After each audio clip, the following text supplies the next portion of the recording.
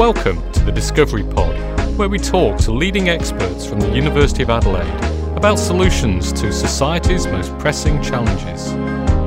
Cybercrime and digital warfare. How do we get tech savvy to secure our lives online? Today, I'm joined by Yuval Yoram, Senior Lecturer and expert in creating trustworthy computer systems, and Russell Brewer, Senior Lecturer in Criminology and Investigator with the Digital Youth Research Lab. Hi. Hi. Hello. The technology around us is continuing to evolve, and now, more than ever, the way we behave online can have drastic consequences. So who can we trust online, and how do we prevent our information falling into the wrong hands in this brave new digital world? Can we do more to prevent cybercrime? And for those of us with kids, how do we protect their online lives? So Yuval, maybe we can start with you. So how is our technology evolving, and do we really need cybersecurity? Well, everyone knows now that we're working on the internet. We are moving our information online. We are handling our banking online. We are handling our education online these days. Everything is moving online. People even are talking about the possibility of moving elections online. And Donald Trump doesn't support that, though, anyway. He probably might. And once we move that information online, we are exposing it to the risks that come with that. And these are the fact that we don't really know who we are communicating with. That's one side. And the other side is that we don't know how to build or how to secure this information online. It's just a new paradigm, and we have not built the hundreds of years of experience of protecting this information.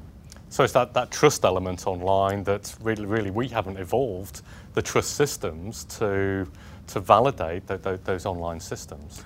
It's trust is one important part of that. Even the question of identity, who are we talking with online? We don't know. Yeah. And so, and some of your work is looking at some of the computer systems and some of the potential flaws with the computer systems and how that relates to security. Tell us a bit about that. So the way that we try to build security into computer software and hardware is we try to maintain some capsules around information. And so protective capsules. Protective capsules, yeah. Yes. It's a nice way to think about it. Yes. Yeah. And to be able to isolate, we build the computer systems as layers of hardware, and then on top of that, operating system and software, and more advanced software, and each of these layers relies on the layers underneath it. And in my work, I investigate the capability of the hardware itself, so of the CPU or the processor inside the computer, to maintain this isolation that it promises us to maintain. So it's the kind of architecture of the computer, and it's able to keep separate these different information protective bubbles that are floating around. Indeed, exactly that. Yeah. And so this is with laptops and with mainframes. You work with all systems. It's well, the flaws that we have discovered are in possibly every mainstream processor designed in the last 20 years. So you're kind of you're a reverse hacker, then, are you? You're kind of trying to identify where the flaws occur within these systems so that hacking can't penetrate them. Yeah, we tend to call that white hat. Oh, white hat. Okay, so you're a white hatter. Yeah. And you're working with some major computer companies for these systems. So when we find problems, we disclose them to the vendors. The main one I'm currently working with is Intel, particularly because their systems are more accessible, and so we have experience with those. Yeah, and they'll have their own departments, I guess, as well, and their own people to find these, but really to be tested externally, and it is very important, isn't it? It is, yeah. Yeah. And do you tend to find that computer companies take on board some of the findings that you have and then change their systems? Experience varies. Most of the big vendors are really good at that. So they do take information on board, they do try to fix, or they do fix. Yeah. In some cases, it's a long process. So Intel cannot replace the contents of a chip that is in people's computer, but next generation will be better. So what do we do about it so that we don't get exposed to old technology that you're able to hack? Do we need to buy new phones and new computers every 3 months? What do we do? Well, we have fixes that are able to protect people, even at software. So there is no necessity to replace computers every 3 months. But there is a necessity to update the software to make sure that it is secure, because security vulnerabilities keep being discovered.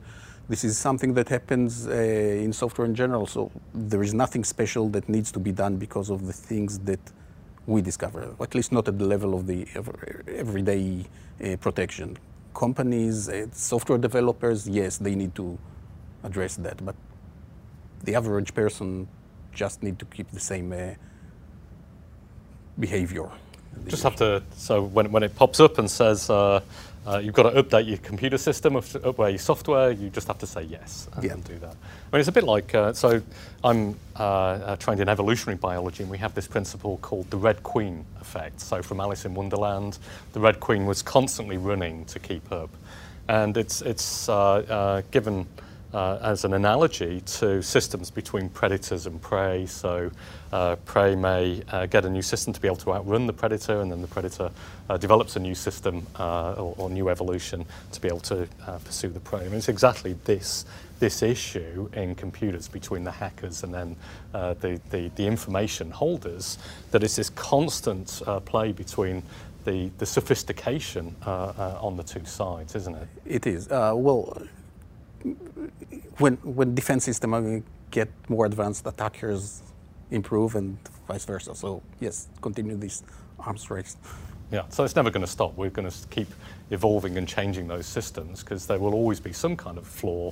But the important thing is that we're able to keep ahead of that to prevent that hacking.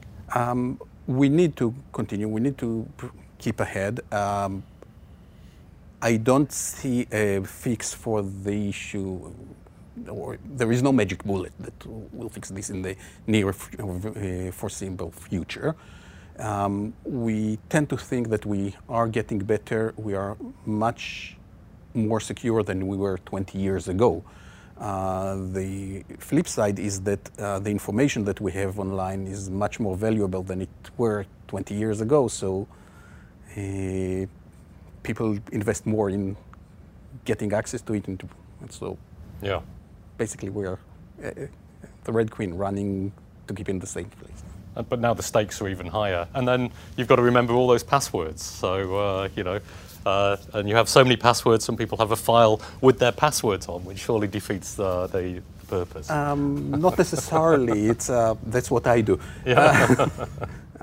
It is probably the much better than having the same password everywhere. Oh, okay. So I shouldn't do that. Okay, yeah.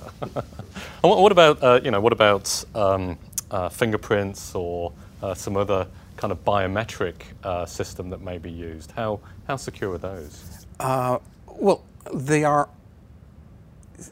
have their different issues. So everything that we do is improving things. Biometric have one main issues that exist with biometric identification is that if your password leaks, you can change it. If your fingerprint leaks, then you're stuck with it. Okay. And then I guess you got 10 fingers. Yeah, and fingerprints do leak. So there was the case of I think it was a German minister that from a photo online, someone managed to recover the fingerprint. Wow. Okay. So it can be done. So a good password, secure password, not the same password for every system, so varying those, but keeping track of that and the changing dynamic is always going to be a problem, isn't it? It's always going to be a problem. We're all human and forget things. So there is a move online to try to reduce the number of passwords. When we use Facebook to identify us to other websites, we only need one password for Facebook. But then we have to trust Facebook. Yeah, and therein the problem lies. And, well, Facebook or anyone else, actually, it doesn't really matter. Yeah. Right. So look, we talked about Facebook. Russell, maybe we can talk a little bit about some of the problems with youth online. You know, we all moan about our kids spending too much time on screen time, and there's not getting out and playing outside. You know, and that's a perennial kind of issue. It's probably around before computers and TV and stuff. But what are some of the other kind of more critical problems that youths face in this kind of brave new world online? Yeah, it's a good question. I mean, when we think about young people online, we often categorize them, when we hear about them in the media or even in research, we think about young people as potential victims of crime, as being potentially vulnerable to various nefarious activities online. And we don't necessarily, unless you go into a school and talk to a teacher, we don't necessarily hear about or think about young people as perpetrators of crime. So I think it's very important to look at both sides of the coin. And the reality is that we don't really know a lot about the factors that are driving different types of behavior, whether or not it's factors that might lead them to be young people to be victimized, or really anybody to be victimized, or the drivers that might lead young people to be perpetrators of particular types of crime, or various forms of cyber deviance. So I think... Hang on a minute, Russell, I'm going to have to... Cyber deviance, what is that? So when I use the term cyber deviance, I'm thinking about, again, that people as perpetrators, or young people as perpetrators of crime online, right? And I mean, when we talk about cybercrime, we're actually thinking about two different types of crime, that being cyber-dependent crime or cyber-enabled crime, right? So these are either crimes that can occur through the use of a computer only, something like hacking, or something that is facilitated by a computer, right? So cyberbullying, you know, kids have been bullying kids for as long as there were kids, right? But now the internet, or digital devices, digital communication devices, change the way in which we interact as humans, can augment and amplify the ways in which that we interact as humans. And you know, that can transcend into a delinquent or deviant context. So when I talk about cyber deviance, I'm thinking about a wide range of activities, you know, what you might think of when you think about cybercrime, hacking, but things like bullying, harassment, stalking, engaging in various forms of cyber hate, cyber violence, engaging in sexual activities online, sexual exploration, deception, fraud, and a wide range of different other activities that young people might engage in. So all of these activities which you tend to go through as you're growing up, they've moved on to the online kind of forum. Absolutely. So your work kind of explores this, or is your work also looking at some of the solutions? Yeah, look, so we're at the kind of coalface, at the tail end of it, what we're actually interested in is trying to think about effective interventions. So if we think about young people engaging in various forms of cyber delinquency, how can we prevent, how can we intervene, how can we reduce the impact or reduce the rate at which young people engage in various types of delinquent activities. Now the only way the reality is such is that the evidence base for most of the strategies that are out there right now, we don't actually know if they work or not. There is no evidence base, that we're kind of throwing things against the wall because it's and so we're seeing new. if they stink. It's so many new problems. We haven't really had this problem before, so we're not sure what works. So we bring old tech to a new tech problem. Exactly. And there's a lot of trial and error. Yeah. And what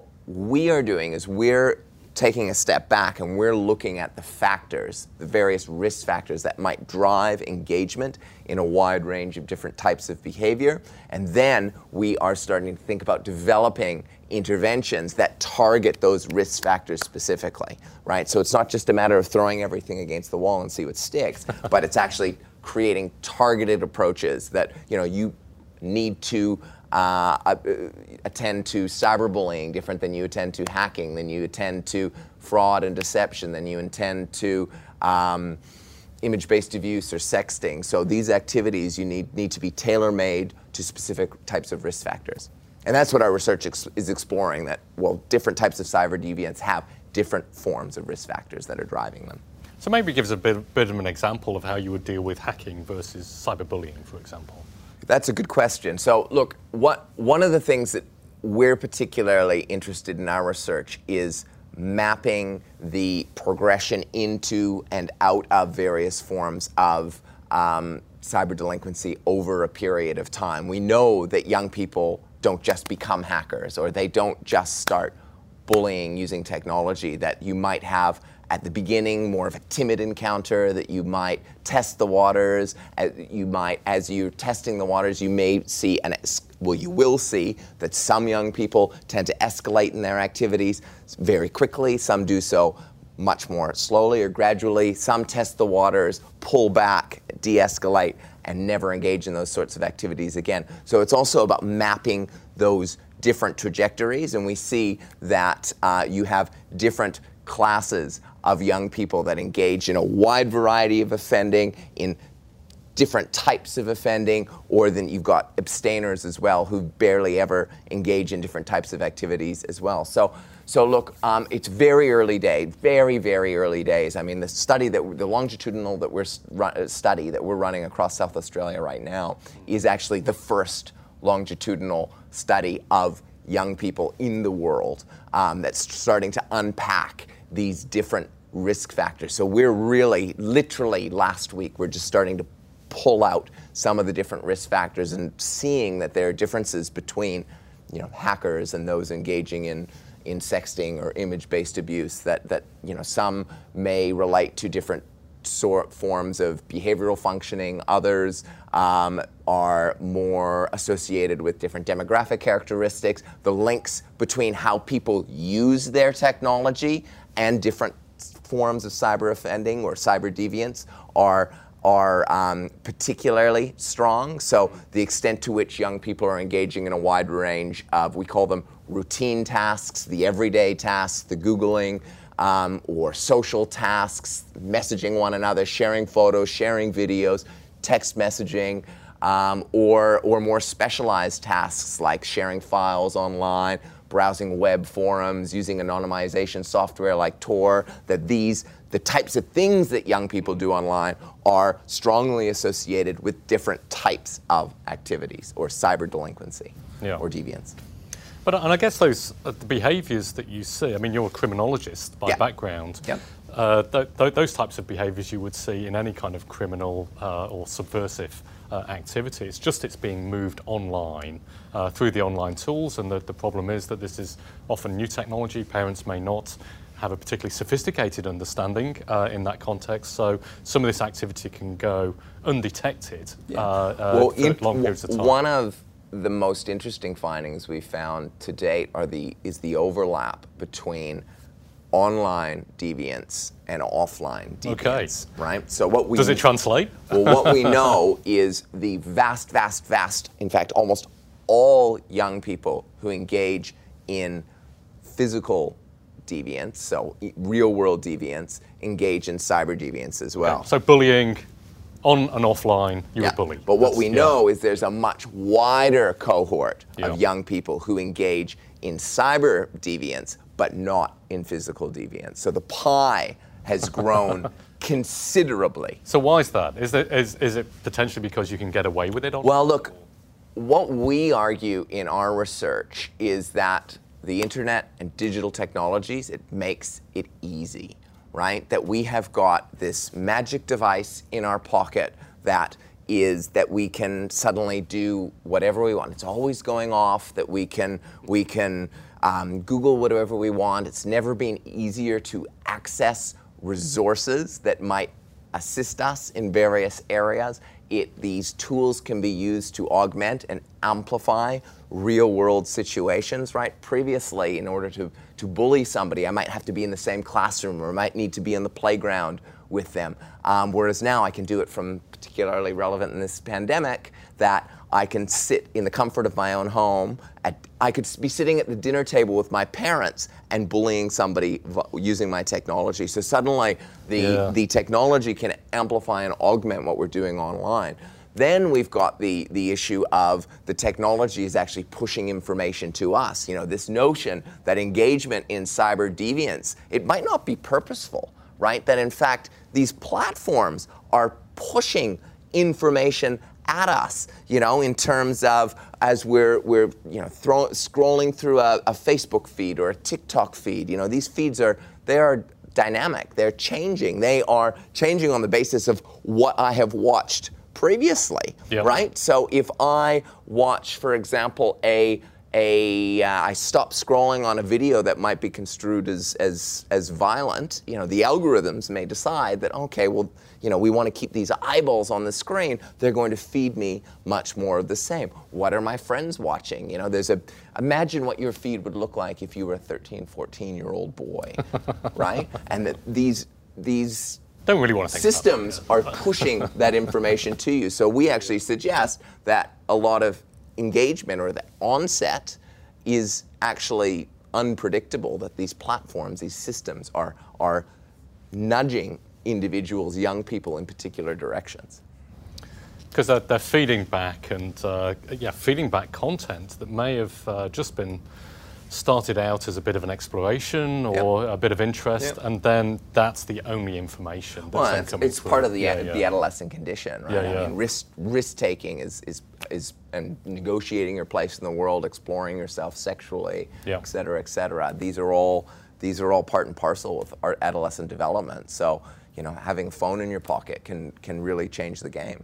And it's just another mechanism for which young people can explore that development. But again, it makes it easy to cross that line, to cross that threshold, and potentially engage in something that maybe you shouldn't have, and to amplify that experience. And normalize it a little bit as well.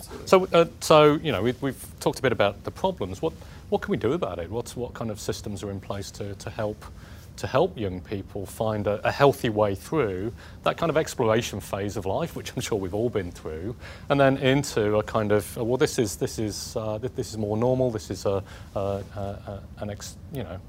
part of how you grow up and move on.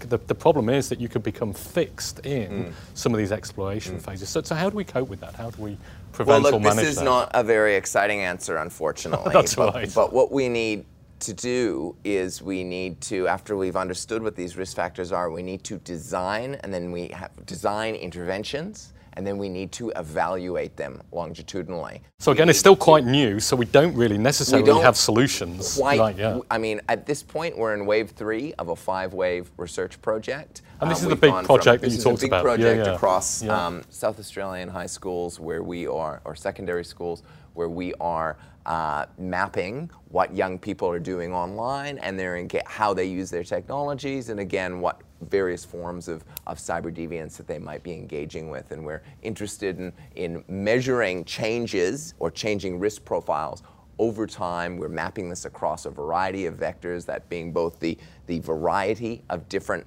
activities that young people are engaging in, or various forms of cyber deviance, but also the frequency at which they're engaging in it as well, right? So I might engage in hacking once over the course of the past year in year 1, but in year 2 I might engage in a variety of forms of hacking, or I might do that single activity more frequently. So that would denote a form of escalation. So we're interested in identifying, you know, what are the factors that are driving escalation, but also what are the factors that are driving de-escalation and desistance. So that is stopping the activity entirely. Well, so onset, escalation, de-escalation, and desistance is what we're interested in. And once we start to identify what those factors are that are driving these behaviors, then we can start to design interventions and implement those interventions through using experimental methodologies.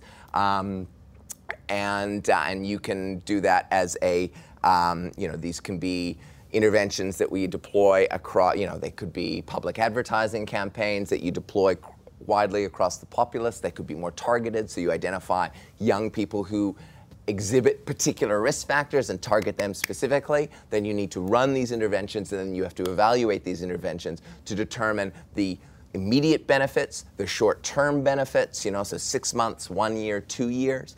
And then the long term, what kind of benefits persist beyond 2 years. And in fact, most evaluations, if you're going to measure something for 2 years, you actually have to conduct that research for many, many, many years, right? Yep. At least 2 years, right? So we need to identify, we need to develop and identify interventions that persist over a long period of time to determine whether or not they work or not. Yeah, yeah. And Yep. that work simply hasn't been done. So in fact, some of my PhD students in my lab are specifically designing interventions around cyberbullying, that she's starting to unpack some of the risk factors that are associated with cyberbullying, and now she's starting to think about different interventions that can target those specific risk factors, address them, and then implement and measure the effects over a long period of time. And that's the kind of work, it's not necessarily the sexiest of work, but it is the most effective way to make a meaningful impact. And I guess we've got strategies to deal with bullying. The first stage is to recognise that it's happening and understanding that it's happening, and then deal with it through this, the school and home situation. So, we do have those systems, but I guess your research is then looking at how do we prevent the amplification of that. Yep. Through kind of online algorithms and the search. And are they the same people that are engaging? Yeah. Right? That Yep. and in fact, we would argue that they're not. That you've got a wider cohort of young people who are engaging in cyberbullying that did not necessarily engage in more physical forms of bullying. So another question that comes up, we hear a lot about fake news and those kind of issues, but really online, who do we trust with our information, and where do we get trusted information from? So, we talked a bit, Yuval, around trust and the trust things, I guess, with online as well, that lack of the kind of trust network and framework allows some of these activities to go unchecked. But, we're able to get a broad range of information, and we might be served up with information that comes from the ABC that might be a trusted source in some aspects, and then that might be presented alongside information that's coming from, the Flat Earth Society or something like that. So where do we go to for trusted information? I wish I had an answer to that.